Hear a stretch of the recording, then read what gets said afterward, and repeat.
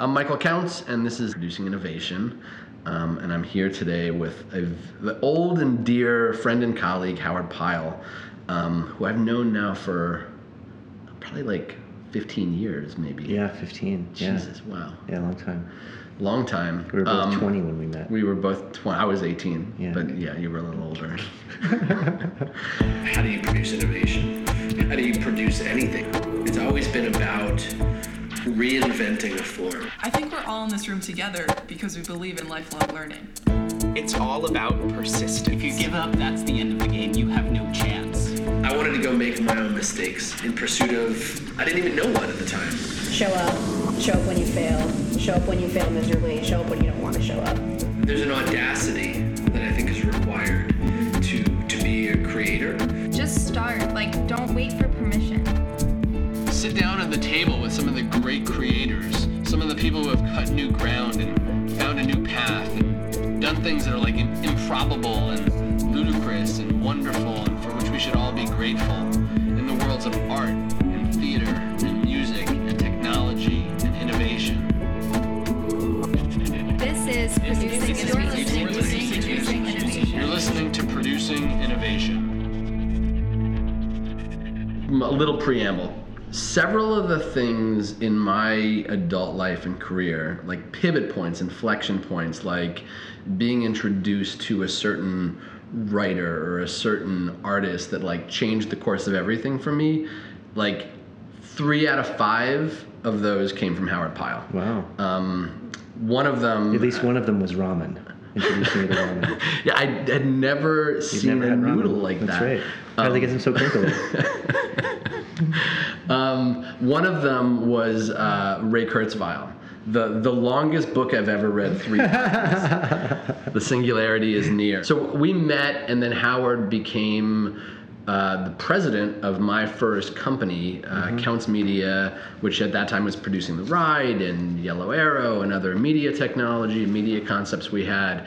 And at that time I thought, man, this guy has had a very broad career in you're an artist, you're a master scuba diver, you've worked in media at a super high level at Pearson, if I'm remembering correctly. We did some work with Pearson, yeah. Yeah, all over the map. And then since then,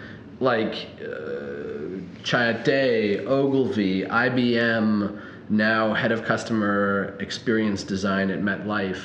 And worth noting, just before that, at IBM, in what was the title? Yeah, I was head of the marketing innovation group, and we launched this network of design studios all over the world. Yeah, so a guy who has had a very far-reaching career in so many respects, all on the forefront of innovation. When I think about producing innovation, when I think about sort of what we're trying to do here, you're right at the epicenter of so much of that. So I'm gonna shut up, and now I'll give you a tee-off question. So give us 2 things. One, your background. Give us I butchered it and did a horrible job of introducing you. Tell us a little bit of the arc of your career, from a punk rock kid to a head of customer experience for one of the biggest companies in the world. Because I know that innovation and technology and pushing the boundaries on the frontier of many facets of technology, business, commerce, art, has been has defined your career and your life in many respects. What is that for you? Talk about innovation, talk about your experience with it, and how do you see, producing innovation in the ways that you do in your career and your work? How do you see that manifesting? And I'll just leave it to that. It's well, first of all, thank you for the setup. It's you make me feel very important. I guarantee you, I'm definitely not that important. Well, you invented ramen. I invented ramen. That was my one thing. It was so funny. This morning, I have some friends staying with me, and I was talking to my wife, and I was telling them that I was coming to do this with you, and they were saying, "What's the podcast about?" And I was talking about it a little bit, and I was like, I have no idea at all what to say about innovation at all, period. I have a blank spot, total blank spot. I have no idea what I'm going to say.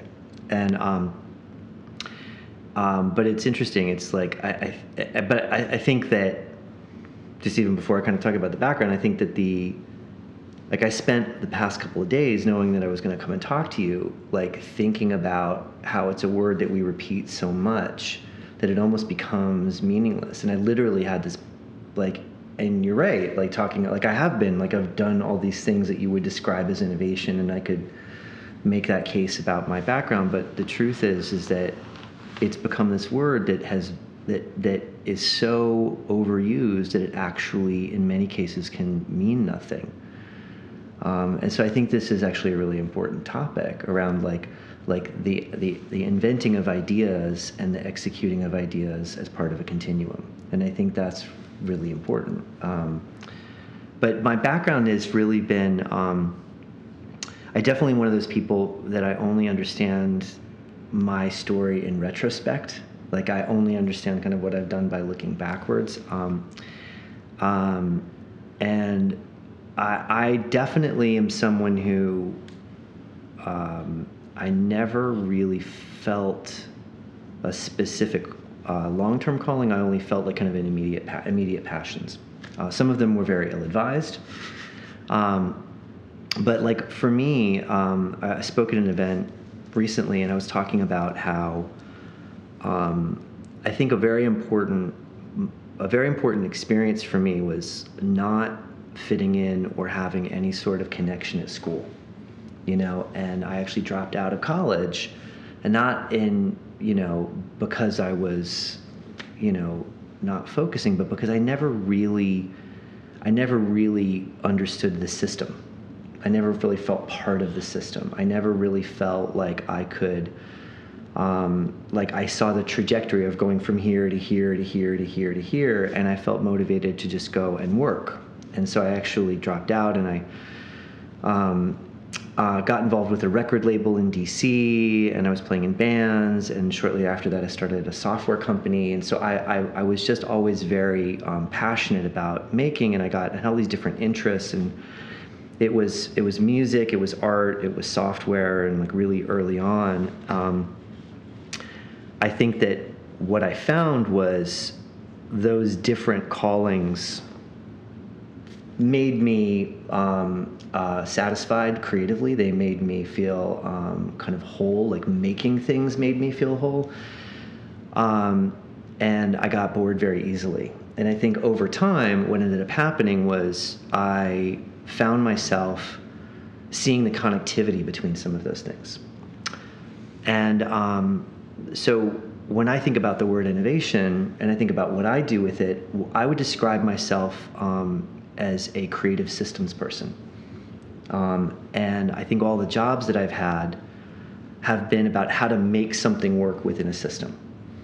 How to take an idea through to execution, how to make something come to life. And I think you're very much the same way. And I think, you're using the word producing, and what you're doing and what you're describing and what you've done in your career is about taking an idea and weaving it through the business parts, the legal parts, the technical parts, the execution parts, in order to make it real. And I think that there's, I think producing is one way of describing it. In the world I come from, I would describe it as systems thinking. And so my work was early on in kind of the .com era, in digital agencies. I was the head of technology for a gaming company for a while. I ran a consultancy for a while, and then I started working with you, and we did all that great work with Yellow Arrow and The Ride, and I reached this very critical point where we had kind of taken the company that we were working on in two directions.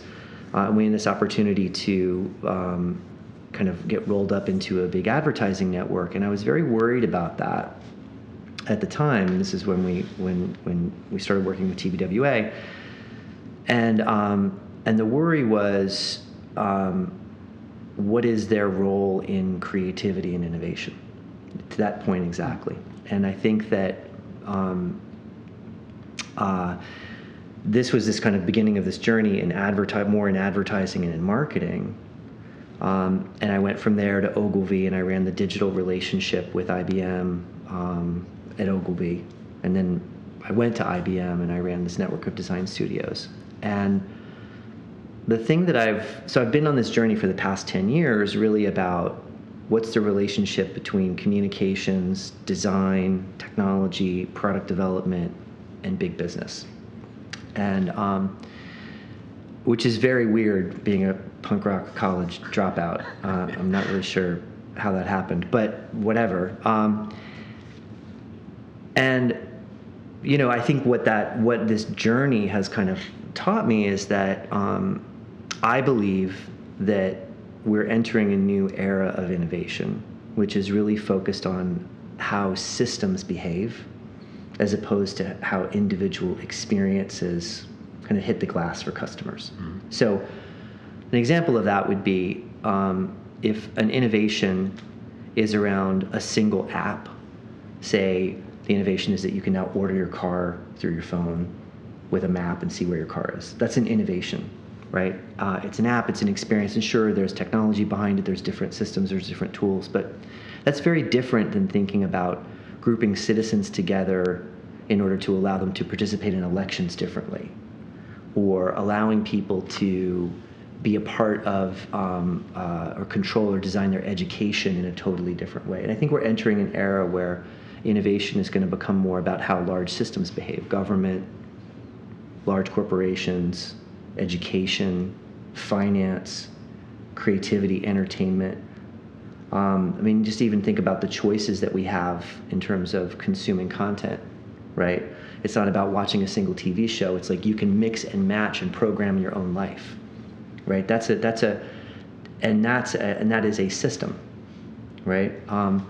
So I think we're on this like when I think about the work that I'm doing, it's more about how do large systems behave and how do you innovate those systems to behave differently, which is, it's a kind of a heady thing because I've ended up looking at big things like how does a company like IBM behave with its customers globally, or how does IBM behave with 200 million developers worldwide, or how does MetLife, that operates in 40 countries, like how does it change how it relates to customers in all 40 markets?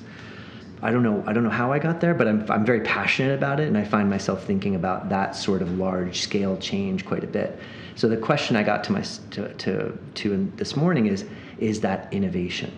Like, is that really innovation? And so I think that's kind of a question that I came into this conversation thinking a lot about. One of the things about you that has always blown my mind is and in hearing you describe, how you see it and how it applies to systems is so fascinating, because you, more than any creative person I've ever known, work in these monster systems, like working at IBM where they have, 380,000 employees worldwide and touch every facet of life today of what it means to be alive on the planet.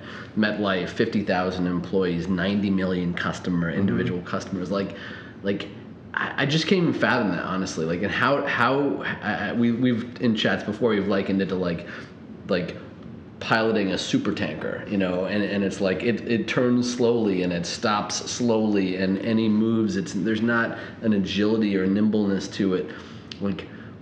How do you affect change in systems like that?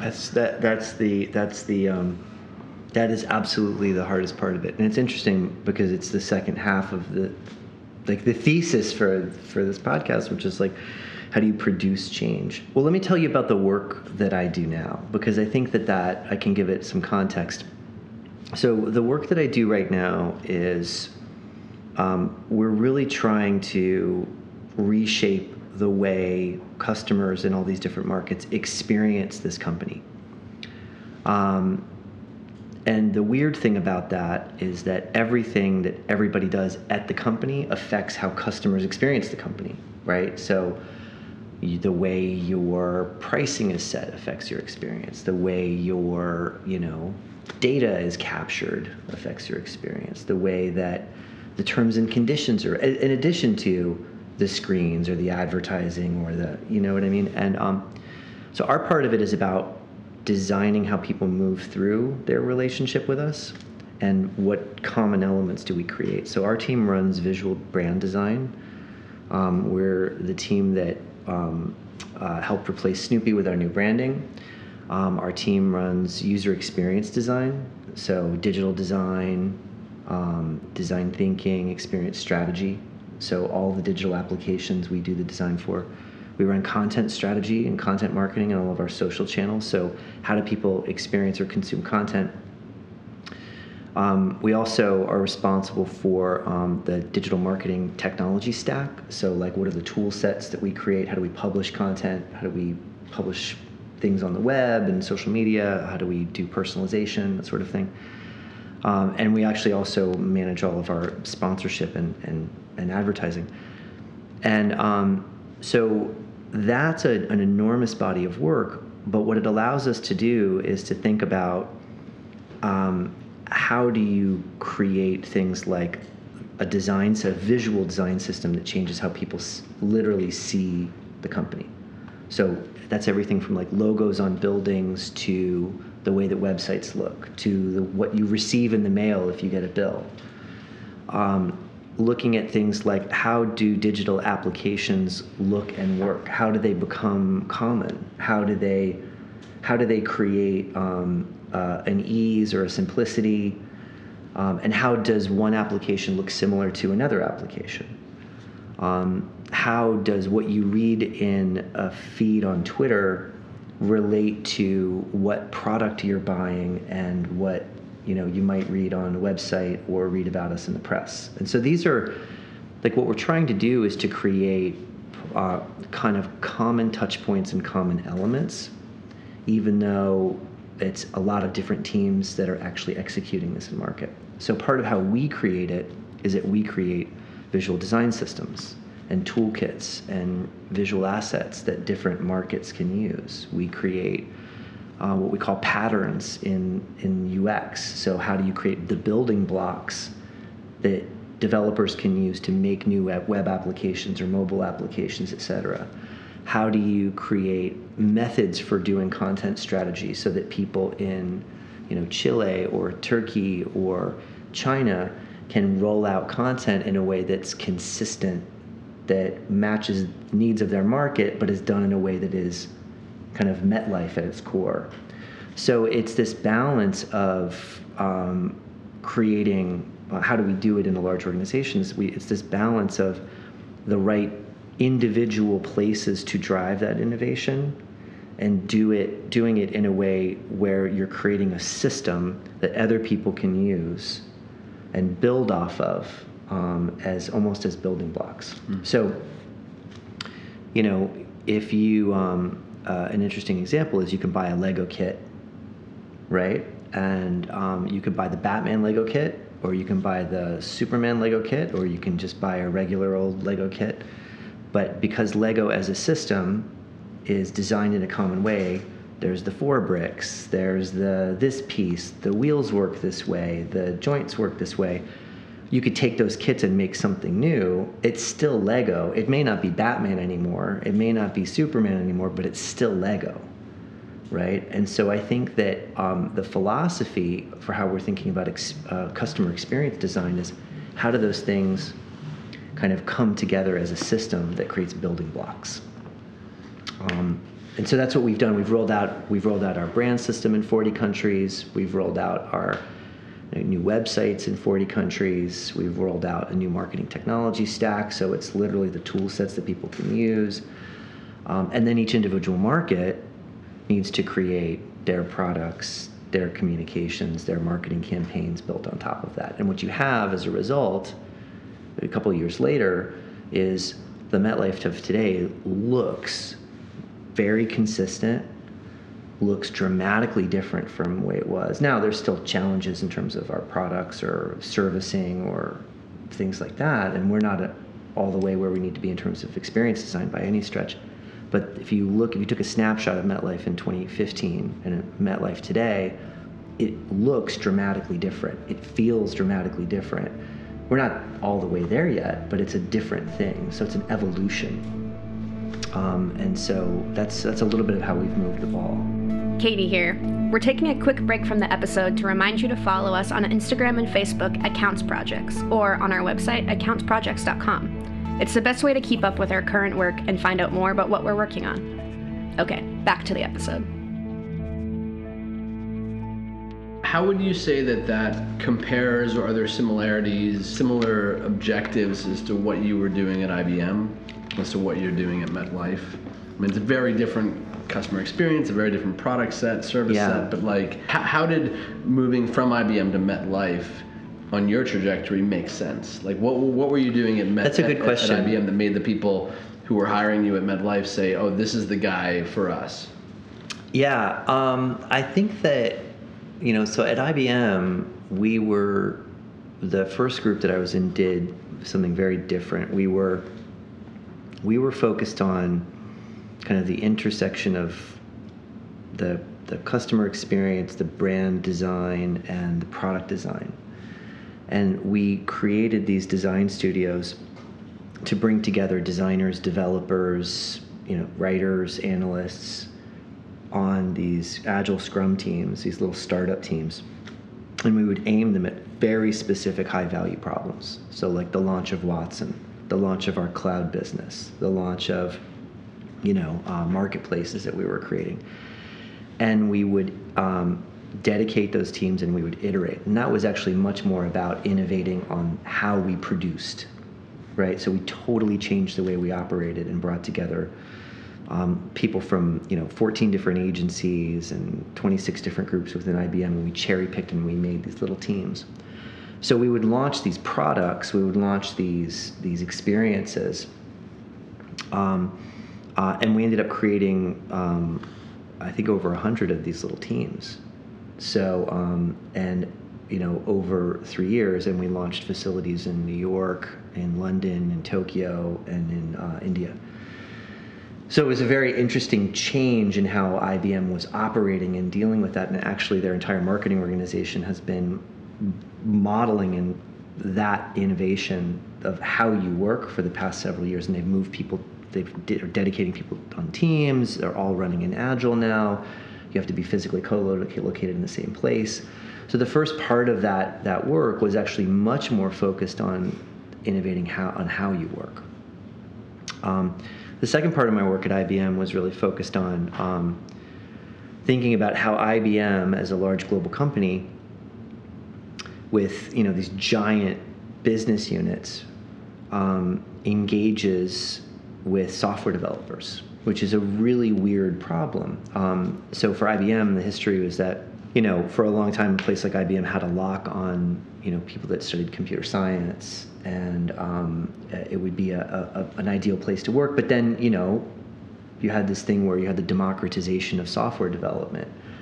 There's this very interesting moment where there was a $600 million cloud infrastructure bid from the CIA that IBM lost to Amazon.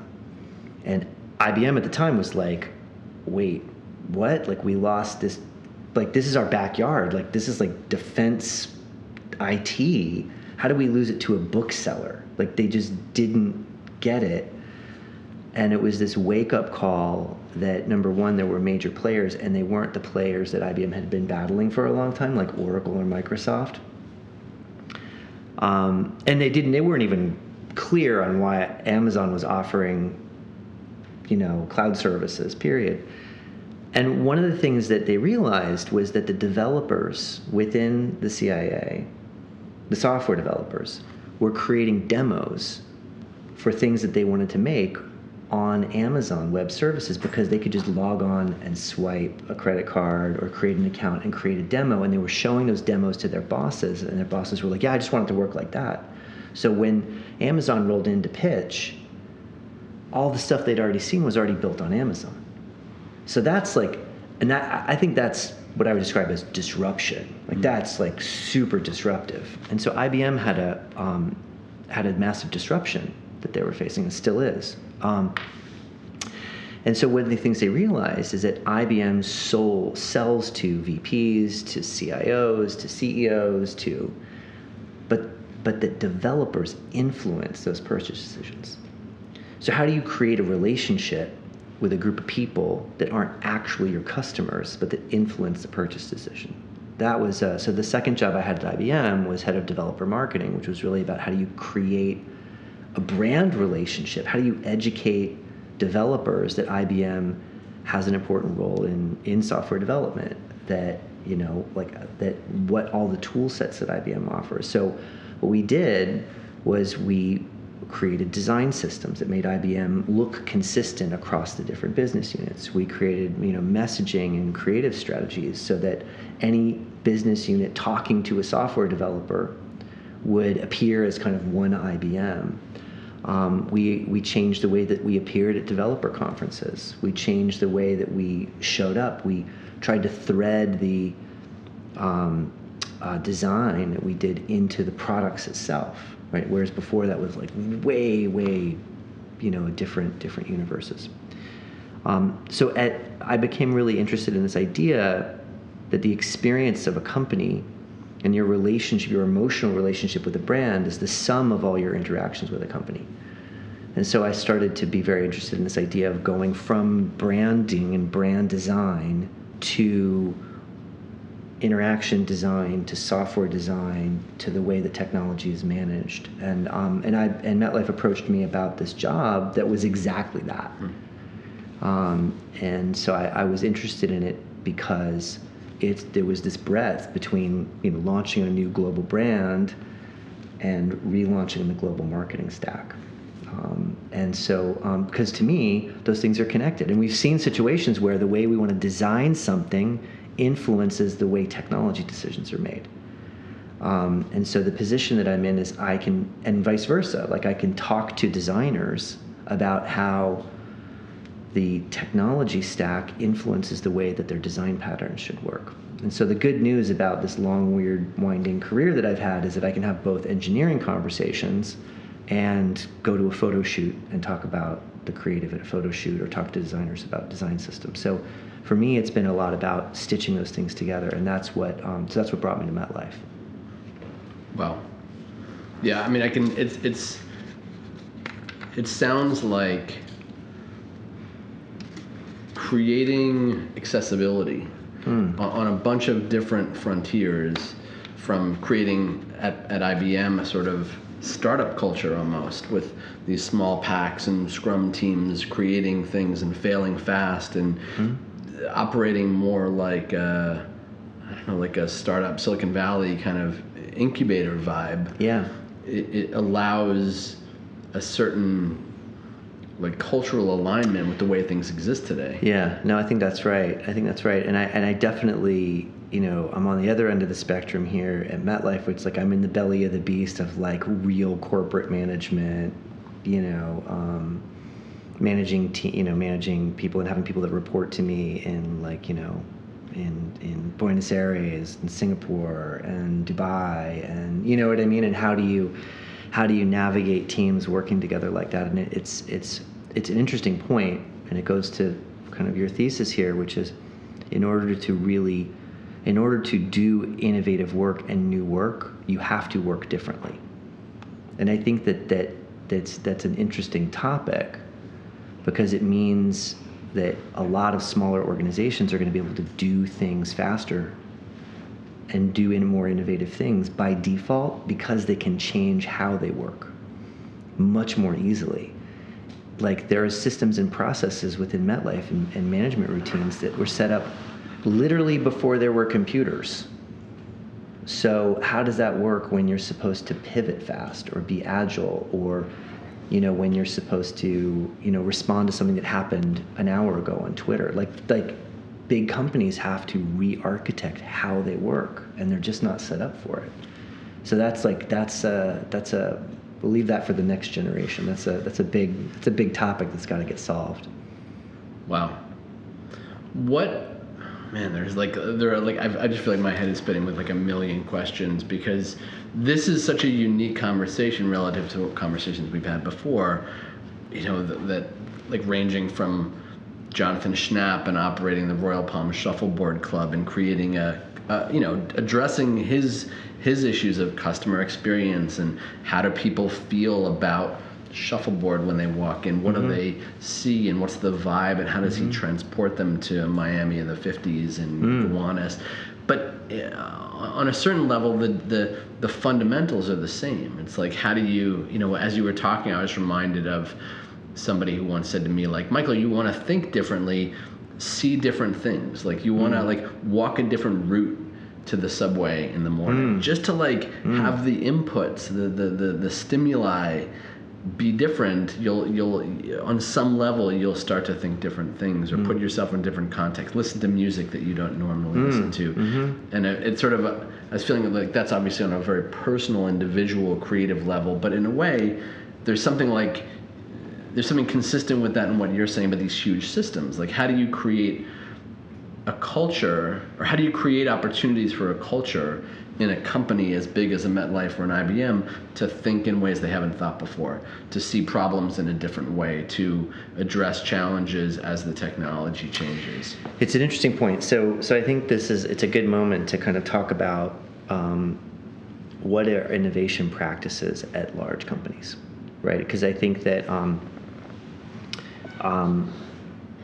one of the things that I've seen is that big companies, pretty much every big company you go to right now is going to have an innovation group, right? And it's typically going to look something like this. There's going to be some sort of relationship with some kind of startup firm, whether it's Techstars or Y Combinator or some other group. They're going to have some physical space where they like bring kind of people that are typically tattooed and maybe just got out of college. They're going to be doing some things, and then there'll be like little pockets of that spread throughout the company. And if they're really serious, they'll also have money that they put into external organizations, right? I'm being cynical for a reason, but I think that what ends up happening is that there's this impression of what change is. Let's just forget the word innovation for a second, but there's this impression of what change is that's about inventing singular new ideas or dabbling in new things versus actually changing the way big organizations work, right? So one of the things that's happening is that there's been this obsession with methods, right? How like methods of work within big companies, and that's been going on for obviously a very long time. But one thing that companies are obsessed with right now is agile, and the other thing is design thinking, right? And I'm kind of here Could you define those two things just for the unindoctrinated? These are two terms along with innovation that I think are really overused to the point of kind of almost being meaningless, especially within big companies. Like people will say, "Oh, we need to be agile," or "We need to employ design thinking," or "Oh, we need to bring some innovation into this." And what they really mean is, someone please do something because something needs to happen. So agile really is it comes out of lean and lean manufacturing and some of the innovations that actually Toyota pioneered, which was about quality control. A group of software developers got together in the early 2000s and wrote this thing called the Agile Manifesto, which was about, no longer will we accept a giant phone book of requirements of what you want our software to do. We are going to start making stuff. We're going to make the simplest thing we can make to put it in the hands of users to see if it works, and if it doesn't, we're going to change. So agile means pivot quickly. It means fail fast. It means try something, make something. If it doesn't work, do something differently. It's like the Wright brothers versus Admiral Langley. Totally. Big organizations are obsessed with agile because they want to, I think mistakenly, they think agile makes things faster. What it does is it releases things faster. Like it'll release software faster, but smaller pieces of software. And in a way you're never done. In a way you're never done, and that's the difference. Is that a big company wants to have the plan for the plan, have the plan for the plan for the plan, present the plan of the plan, get everyone to agree to it, and then invest in the plan, and then make the plan, and deliver the plan, and then checkbox you delivered the plan, right? And whereas agile is much more about let's focus on this. What are we going to do in 2 weeks? Let's deliver that. Let's put it in the hands of customers, and And I think that the reason why this is important in big companies is that people realize that big companies get stuck in their own processes and nothing ever hits the glass with customers. Nothing ever gets into the hands of customers. So Agile gets it into the hands quicker, so that helps change happen faster, right? So that's one big kind of territory that big companies are obsessed with right now. So, and design thinking is really it's a methodology that was pioneered by IDEO and the people at the Stanford Design School, and it's really about this idea of bringing a group of people together that can have creative thinking, that can understand the feasibility of a problem, like software engineers or architects or whatever, and business people, or people who can speak to the value you're trying to create. And this process of throwing everything up on the wall that you could possibly do, and then editing it down to the most valuable thing, the most creative thing, the most feasible thing. And those two things have become things that allow organizations to work differently. So it's one thing to say we have an innovation lab. It's another thing to say that we have money that we're investing in innovation or startups. But it's another thing to say that all of our teams are coming together to work collectively to think about what's the simplest thing we can put into the hands of the customer in 2 weeks. That's actually a change in behavior. And I think that's where big companies are pivoting to right now. And it's very hard. It's very painful. So the point here is how you work at a big company is as important as how you're trying to innovate. And I think where a lot of companies can come up with great ideas or hire people to come up with great ideas for them, their ability to execute them is very limited typically, unless they are an innovation company at heart, really. Where do you, like, outside of IBM, MetLife, big companies, small companies, really anywhere, where do you see the most innovative stuff happening that just gets you excited? I think that I think the thing that I've been thinking a lot about is in kind of organizations as organisms. I think there's very few people who are good with a blank sheet of paper. I think you're actually one of the few people that I know that give you a box of index cards and you'll make magic. And I think most people, myself included, we need things and people and systems and input to react to, and innovation can happen as a result of that. But I think it's long gone are the days where it's we're going to have the superhero inventor inventing things and everyone else is a plebe. I think that large organizations and any organization, and I'm including things like government, universities, as well as big business, need to be innovation organizations, and that means they need to do different things. So the thing that I'm most passionate about and most interested in right now is how do the humans at those organizations become part of the organization in a way that they bring their best thinking. And that means how does the organization match the purpose of the collective?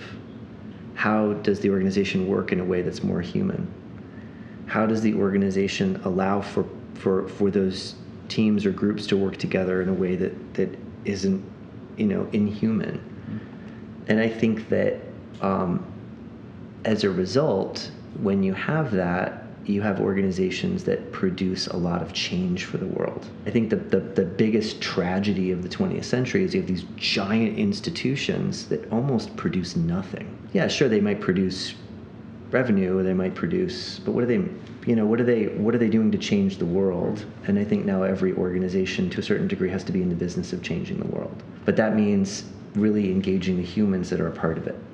So the thing that I'm most interested in is how, right now, right this second, is how are big organizations, how are large institutions really bringing purpose into the heart of what they're doing. The thing I'm interested in culturally is stuff like where the employees of Microsoft write a letter to the CEO and say, we don't want this technology to be used for this purpose, for defense. It's about the collective organism acting together.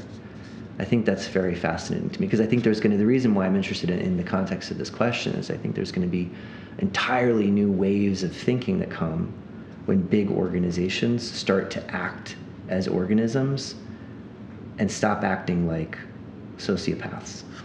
Well, totally.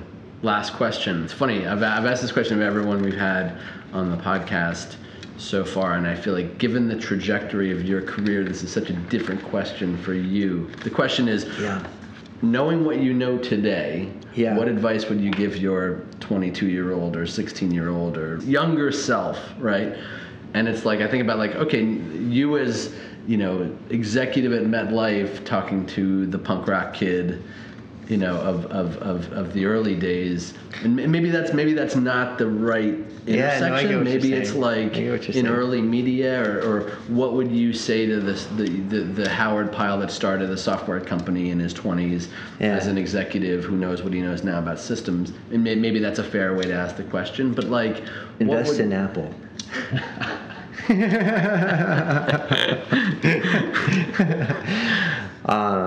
Yeah, it's a good question. I think the one piece of advice is that following your passions will pay out. And I think that it's every plan that I've ever made for myself about how my passions will play out has ended differently and bigger than I had anticipated. And I don't mean always successful. Like, even if the thing I was trying to do failed, like I landed a place that's different and better than I would have imagined. And I think that for me, I think that there's an obsession with education, and specifically universities. I think there's an obsession with career trajectory. I think we don't do things culturally like take sabbaticals. You know what I mean? I think that we're expected to align ourselves with an industry or a job role early on, like change your career, change your job, change your major, drop out of school, like, but just be passionate.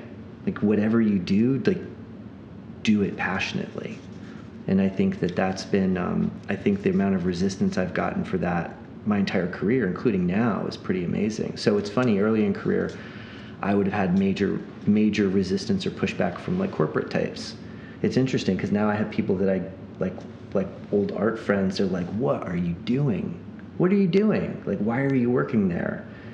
And there's an idea that I'm passionate about that I'm pursuing, and then and down the road I'll have another idea that I'm passionate about, and I think it's about having faith in the things that we're passionate about. That there's not enough emphasis on that in our culture.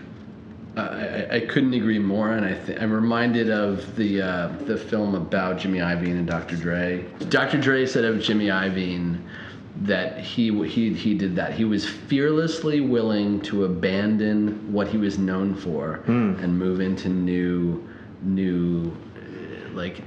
frontiers.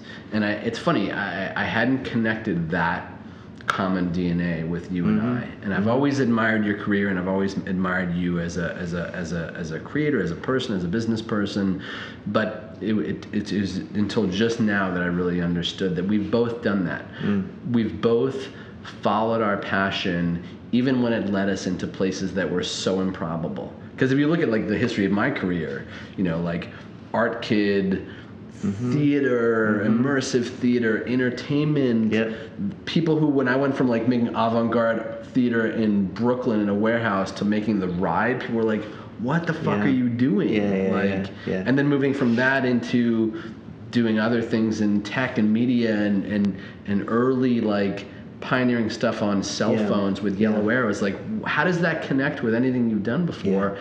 And my answer was, I'm not sure, but it feels like the next thing. Right. And I feel I can see that through to today in both what I've done and what you've done. And I honestly think there's a common denominator with everything that we've talked about today, which is so complex on so many levels, but there's also a simplicity to it, which is a willingness to do things differently, to change. I mean, because we're systems too, just as organizations are systems. I mean, we're complex systems that have habits and behaviors that establish over decades and can limit us in the way we approach problems or the way we approach our careers or our lives or the next challenge. And being willing to like abandon all that and do something new and step into uncharted territory. I mean, that is the common denominator between you, me, IBM, MetLife. Yeah, that's right. The government. That's right. And I think that the one thing about following your passions is that very, very, very rarely will there be ego gratification in that.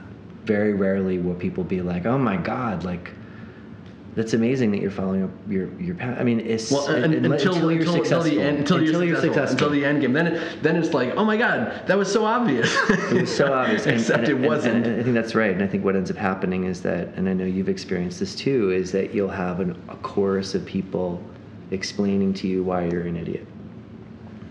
And I think that's why we need to foster and reward and support and engage, the pursuit of passion, period. You know what I mean? And there needs to be, that needs to be something that our culture celebrates, as opposed to accomplishment or achievement, which results in shortcuts, which results in backstabbing, you know what I mean? And Absolutely. I think that there's, so I feel like dropping out of school was the right thing for me because I wasn't passionate about it. It's like that simple. Like that's. Do you know what I mean? Like I'm a passionate learner. Like I'm very, but I wasn't passionate about being in school. So therefore, it's the wrong thing for me. Is it the right thing for other people? Sure, if you're passionate about it. You're like thinking about your teenage kids. You're like, don't play that part for my teenage kids. No, you should hear the debates that Sharon and I have about the educational trajectories of our kids. But so we go from the extremely complex to the extremely simple. Yeah. And that is our conversation with Howard Pyle today. Howard, thank you so much. This has been a pleasure, man. It's always a pleasure. Thank you, man. Please remember to rate, share, comment, and subscribe to Producing Innovation wherever you listen to your podcasts.